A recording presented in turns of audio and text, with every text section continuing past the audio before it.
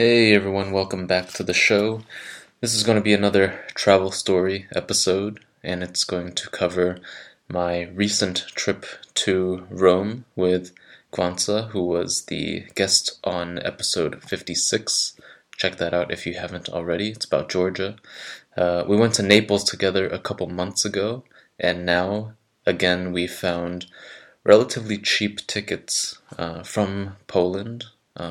We had to fly from Berlin, but all in all, it cost about $100 round trip to and from Rome.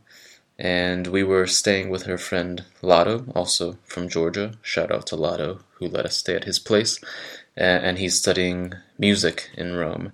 So we left in the evening to spend the night at Schönefeld Airport in Berlin, which I thought I would handle better than I did, but as I feared, I don't handle sleep deprivation all that well. But we made it through. We made it all right. Yeah, in the morning, all the way to Rome. We headed first to Lado's place to drop off our stuff, and after a coffee, we took the metro into the city. And the first thing we did was have lunch at this cafeteria, which it's honestly my favorite format of eating out because it's generally very practical and filling, and it's affordable food that locals they'll tend to go to that for lunch or a quick lunch or a quick dinner. And here we had Roman pizza, which is it's sold by weight and it goes long ways. Like if you can imagine the shape of like a racetrack, or like a racetrack, running track, like this oval, not really oval, just you know what I mean, like a stadium sort of long ways, and they slice however much you want, and then they calculate by weight the cost of the pizza, and there's a lot more variety of toppings here as compared to Neapolitan pizza, where they stress simpler ingredients with but like really top-notch quality. And the pizza in Rome is it's a bit tough. It's crunchier, unlike in Naples where the pizza is soft and delicate. Roman pizza was good. It's better than pizza you can get outside of Italy, but it would be ridiculous to say that it's better than Neapolitan pizza. So yeah, next to that, I'm not sure what it's called, but we also had like small portions of this like leafy greens cooked lightly with like olive oil. It's something that I actually grew up eating, like this like leafy green vegetables that my mom would grow in the backyard. But I don't know what the like she would cook it in the same way, like a little bit of oil, garlic, steamed a bit. Um, but it's a surprise that these like cooked leafy greens are such a big thing in Rome as well. I didn't see it in Naples. I hardly saw any any vegetables consumed in Naples at all, other than a leaf or two of basil on a pizza. But yeah, it was cool to see that this thing that I don't know the English name. I don't know the Taiwanese name of either actually. But reading the Italian versions of the names didn't help me understand the English names of these things.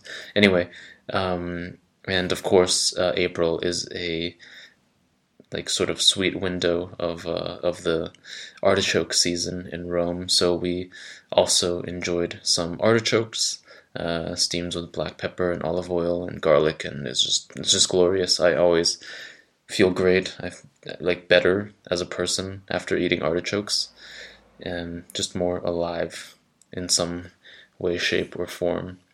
And after lunch, we walked a couple blocks down the street to the Colosseum.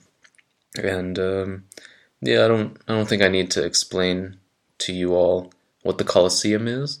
But if you've been living under a rock somehow, the Colosseum is a big arena that was used in ancient Rome for their favorite pastime back then of really just witnessing horrific murder was their thing.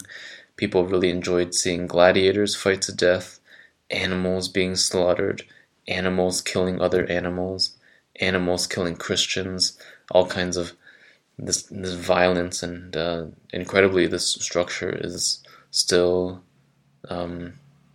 quite intact in the center of the city. And if you're curious about what went down in the Colosseum, you can listen to podcasts by Daniele Bolelli, History on Fire. I think he has some episodes about what happened at least in ancient Rome, like just horrific shit that happened in ancient Rome. And then Dan Carlin's Hardcore History, there's actually an episode about pain, like human pain, and the spectacle of inflicting pain throughout history. It's really nasty stuff, and it's impressive to see this thing, but I would say it's the most touristy spot I've been to. One of the most touristy spots I've been to in my life, and this goes for a lot of other parts of Rome. I would say the Vatican would be number one, but the Colosseum especially was just overrun with people trying to sell tours and tour packages of all sorts, and it was kind of fun to imagine what kind of ideas or what kind of impression the ancient Romans would have thought of modern people behaving this way around the ruins of a building that they used to use thousands of years ago. Anyway, from there we walked down to see the rest of the ruins in the city center, which includes the Forum, which was like the ancient Roman version of a town's main street in modern terms, where everything, or like a main square, where everything could be found in terms of goods and services, and people just hung out and interacted with their community. And the structures are just so beautifully preserved, and it's really amazing that it's lasted thousands of years, and it's massive. It's hard to imagine what it took to build this kind of stuff without the help of the machine tools and like simple things of construction that we have today. And with the scale of the Forum, you can really get a feel for the space and how the ancient Romans may have navigated it around. And up from the Forum is Capitoline Hill, which is this super impressive complex of buildings that has the Capitoline Museum, which apparently holds lots of like famous art. I don't know, we didn't go inside, but outside in the square there's a statue of Emperor Marcus Aurelius, who for the past few years I've taken lots of inspiration from his notes from what's now known as one single volume called Meditations.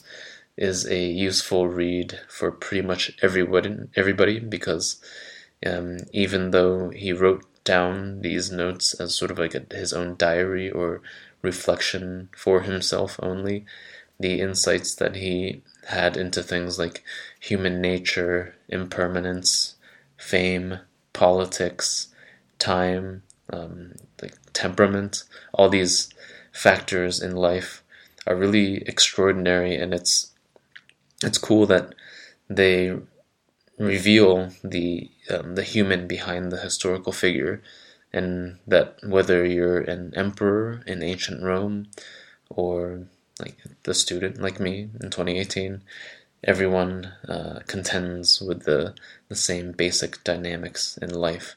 So check out Meditations by Marcus Aurelius if you haven't heard of him before, or if you've been meaning to look into Marcus Aurelius. I highly suggest just jumping right in.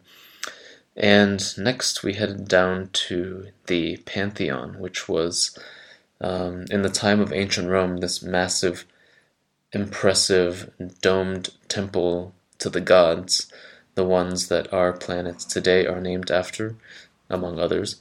But it's since been converted into a Catholic church. And it's one of the most famous landmarks in Rome, and it is the resting place of the painter Raphael. So there's all kinds of importance here. It's kind of like Hagia Sophia in Istanbul, in that many different faiths have been housed in this really impressive building. And the most impressive part to me was the dome itself. It's just mind-boggling how the ancient Romans could have built such a perfect dome structure. And at the top, there's this huge opening to the sky where the sun beamed inside, and it's really spectacular, but also really filled with tourists. But that's the kind of day that we were leading. So, rolling along, we walked a bit down this stretch with all these famous-looking restaurants and shops, all trying to entice the tourists walking past. And eventually, we got some gelato, which is ice cream for the uninitiated. I'm not sure if calling it gelato makes it like a special kind of ice cream, like just like endowing it with this quality of being special in the ice cream realm. But to me, it's just really, really delicious ice cream. I got this pomegranate one. I think it was it was pomegranate. That was really refreshing and really sugary as well. So I got just the mildest buzz from this. And as I was trying to navigate this small turn and take a bite out of my ice cream at the same time, the Trevi Fountain came into my line of sight, and I audibly said, "Holy shit!" It's one of those things that I've seen so many photos of. I've seen it in like television programs and movies. I actually don't really know the significance of it, but it must be something romantic because apparently girls love taking selfies at this spot. We saw a proposal go down right in front of us as we stepped up to the fountain to take a look. But it was this situation where I had no expectation, like basically completely underestimated in my own head what this fountain would be, and I got blown away by just how impressive the thing is. So your mileage may vary, but for me it was one of the most pleasant surprises during my trip to Rome. And the last thing we did for that day, the first day, was check out the steps at Piazza di Spagna, which is another famous landmark in Rome where people just gather, they sit on the steps and hang out among the flowers.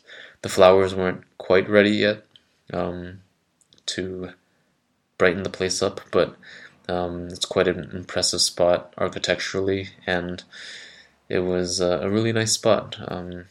It was completely on the other end of the city, and it was a good way to end our first day in Rome. I was barely functioning with the lack of sleep, so we had pizza for dinner, and it was a nice way to induce myself into sleep and catch up on some sleep.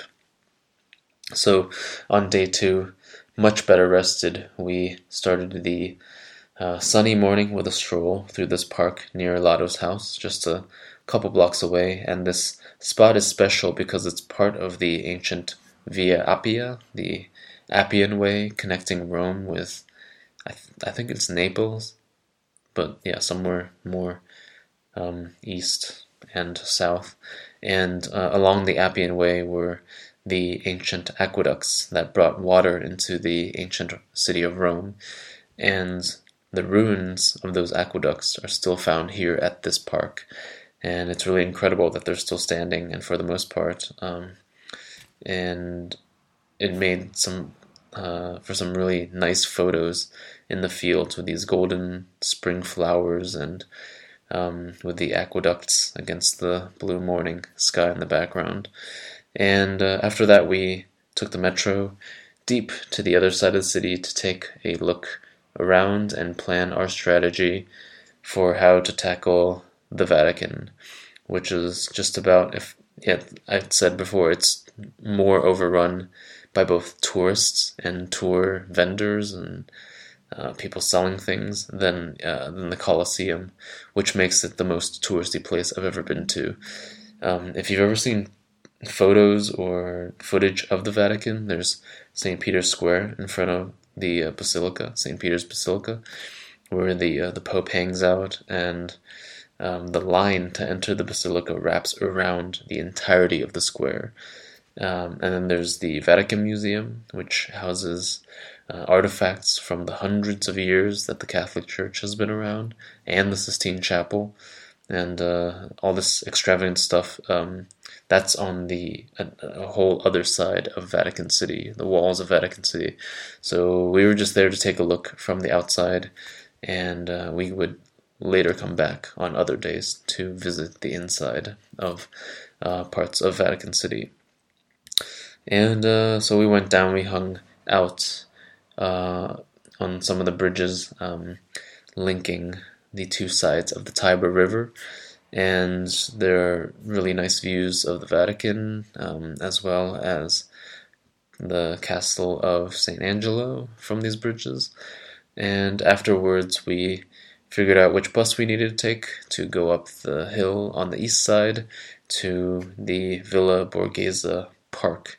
We tried to go to the museum, but it's something that you have to book really far ahead of time, and they only allow a limited number of people entry every day. So we didn't get to go in, but we hung out on the grass at the park for a while and strolled in relative peace compared to going through like people trying to sell things to tourists in the city. And it reminded me a lot actually of Central Park. There are people renting all kinds of bikes, roller skates, these like four-wheeled vehicles, I don't know what to call them, all kinds of recreational things. And then there were vendors selling ice cream and sandwiches. And it was another aspect of Rome that reminds me a lot of New York City, Manhattan specifically. Rome in general has a lot that reminds me of Manhattan in New York City. It's the tourists, the tourist sites, the people selling things to tourists. The food is awesome, and it wouldn't occur to you right off the bat that the cities are so similar, but there are aspects that make me feel like visiting either city can give you that same vibe.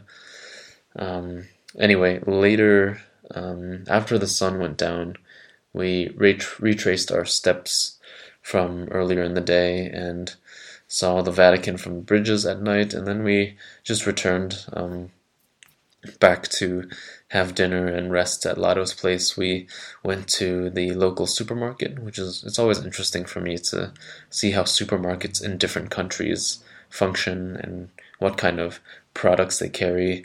And they had this ready-made food section that looked really tasty. They had all the seasonal veggies, rotisserie chickens.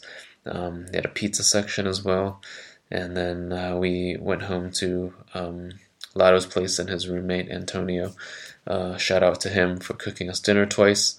But that night he cooked pasta with pesto, and that's always a great way to wrap up the day. Pasta, wine, and a good night's sleep.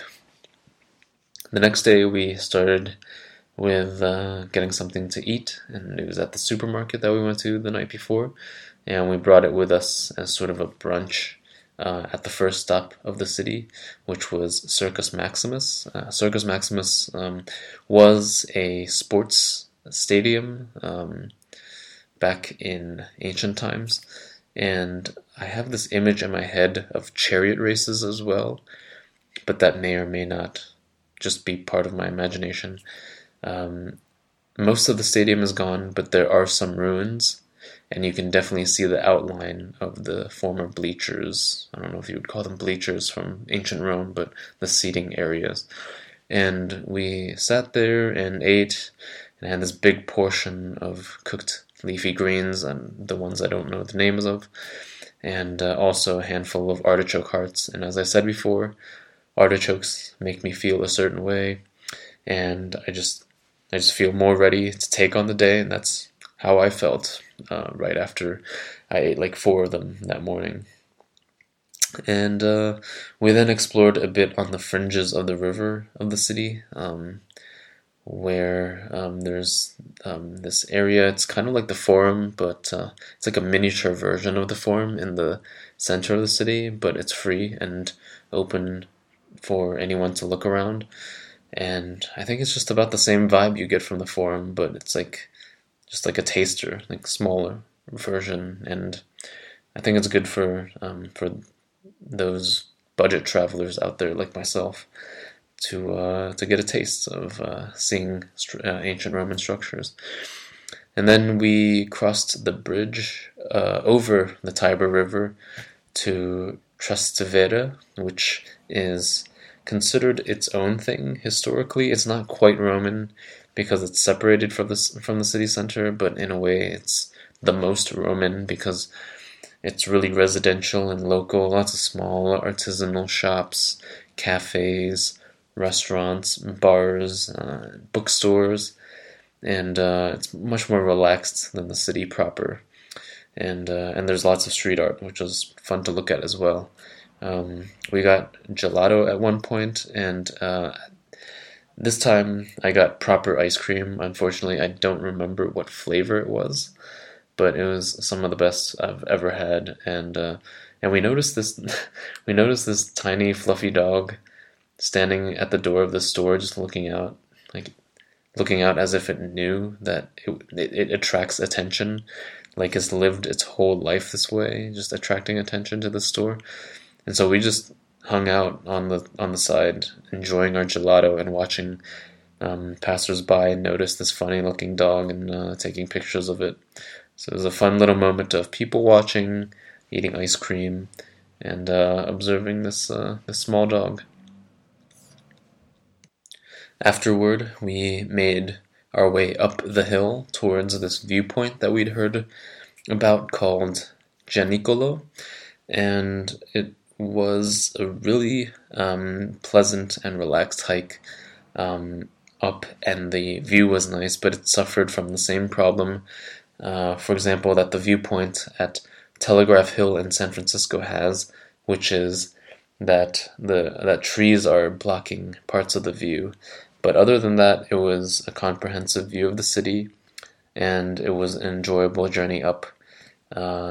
And from there, we hopped on some buses and trams towards the city center and ended up getting off close to the Colosseum, which was substantially less crowded than around noon, just a couple of days before. We were there around like 4 or 5 p.m. And actually, getting off the tram, I had to take a piss and ended up finding this secluded grassy area next to the tram stop, and just went in full view of the Colosseum. So that was kind of an interesting feeling, seeing such a titanic monument of civilization as well while taking a piss. It was actually really satisfying, and a moment I'll forever remember on my trip to Rome.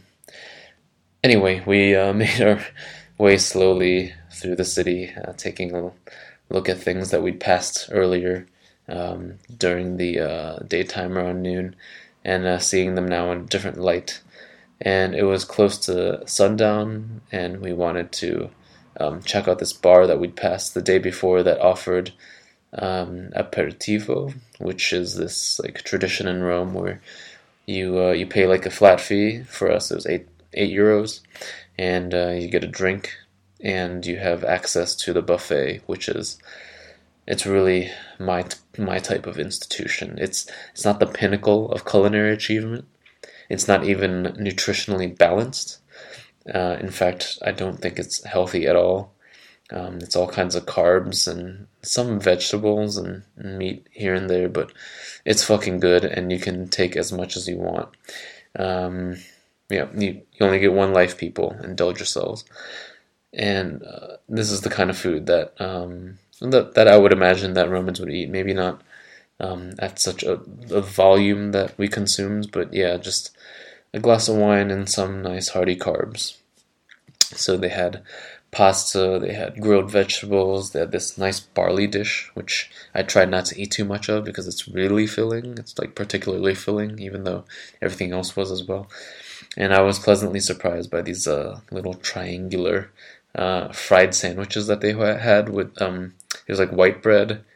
White bread sandwiches are just about the last thing that I like to eat, but I just hadn't thought that it needed to be deep fried and it would be delicious. So I had a whole bunch of those, and it was a hugely triumphant meal, and we had to call it a day at that point. And the next day, our last full day in Rome, we kind of retraced our steps from the day before, but from Circus Maximus we went up to, I think it was called the Garden of Oranges, which has another of the viewpoints of the city.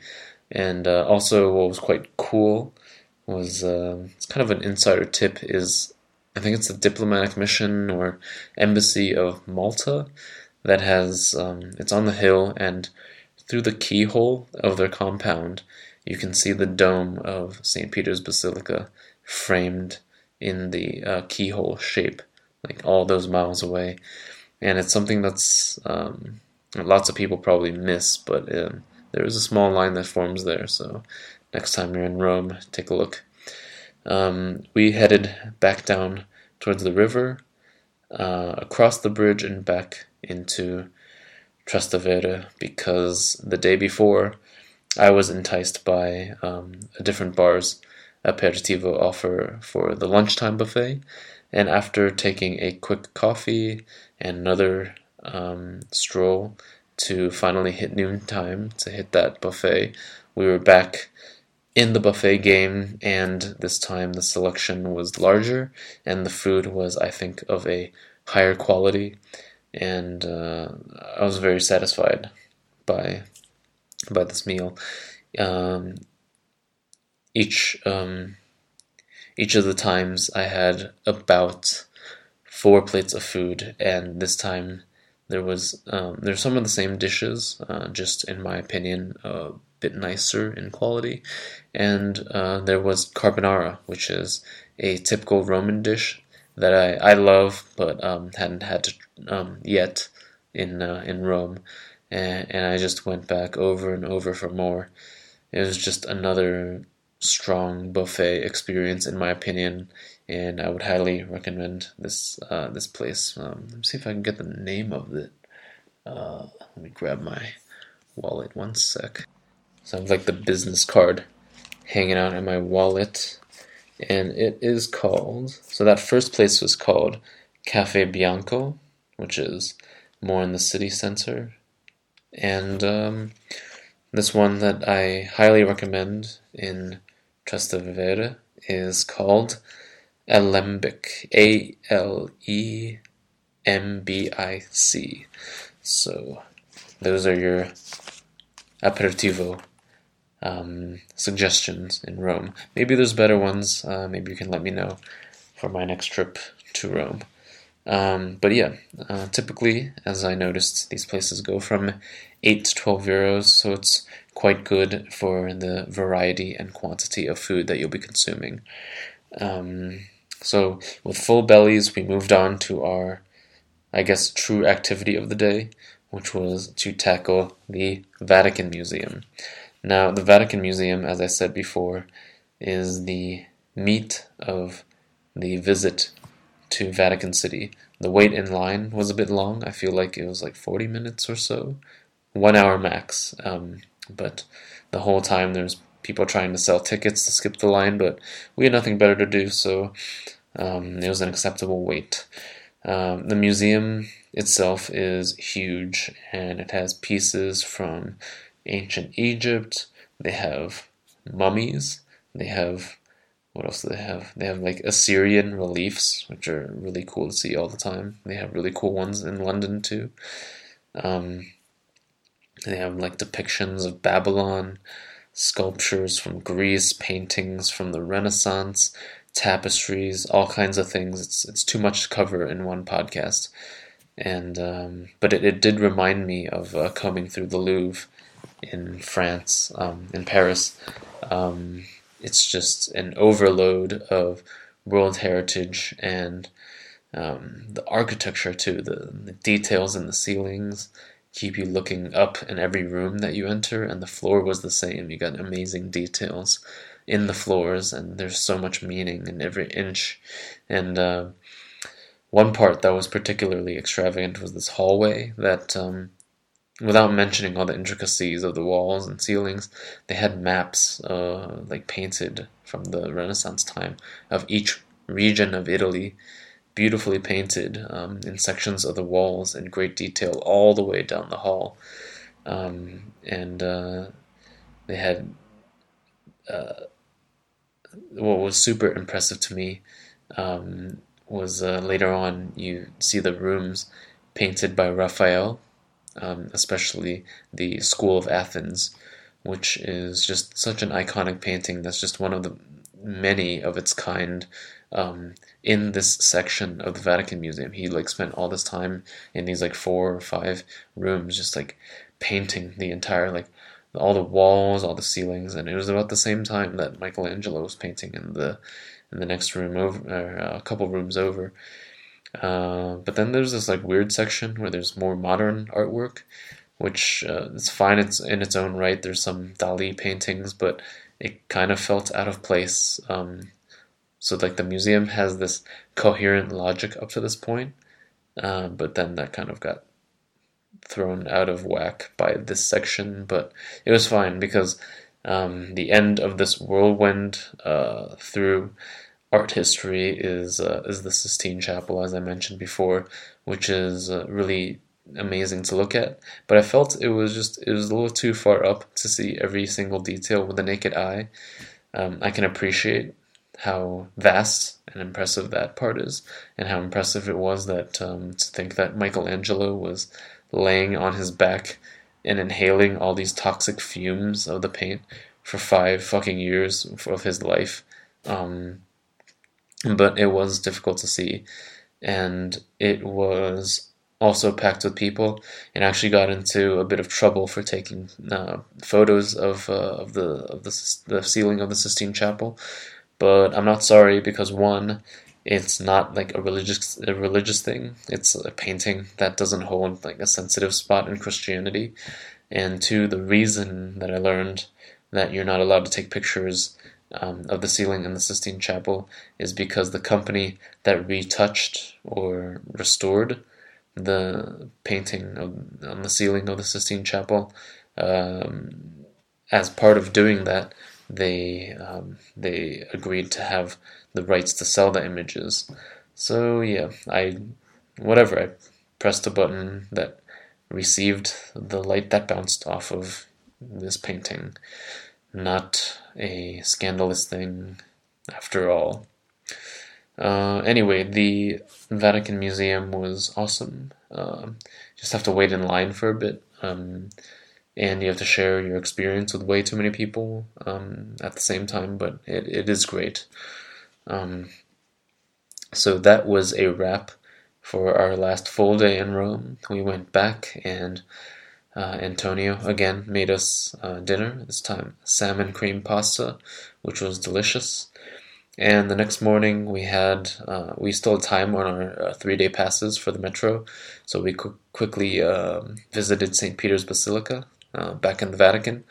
So we went early, and the line at that time was just like 10 to 15 minutes, and we were in, and we didn't have to wait in line all the way around the whole square. When we exited the cathedral, we did see that the line had grown to encompass the whole square. So good to be there early, like 8:30 I think is good. It opens at 9. And yeah, the inside of the place is just tremendous. It was the most impressive cathedral I've ever visited, and there's this feeling of history just by being inside of it. You feel small in a lot of cathedrals, but in this one you feel especially just like a small part of this whole thing, be it humanity or society or the universe, whatever. And there's also this tablet I thought was really cool that has the name and birth and death date of every pope who's ever, is the word served? I guess served as pope since the beginning, and I counted about 140 some individuals who have been there. So it's a pretty amazing legacy. And that was it. After having a last slice of pizza for lunch, we were off to the airport and back in Poland by the afternoon. So that was about four. Wait, let me count. Yeah, four full days and a visit to the St. Peter's Basilica. It was a thoroughly enjoyable trip. I highly recommend visiting Rome, and just have your wits about you as a smart tourist, and you'll have a good time too.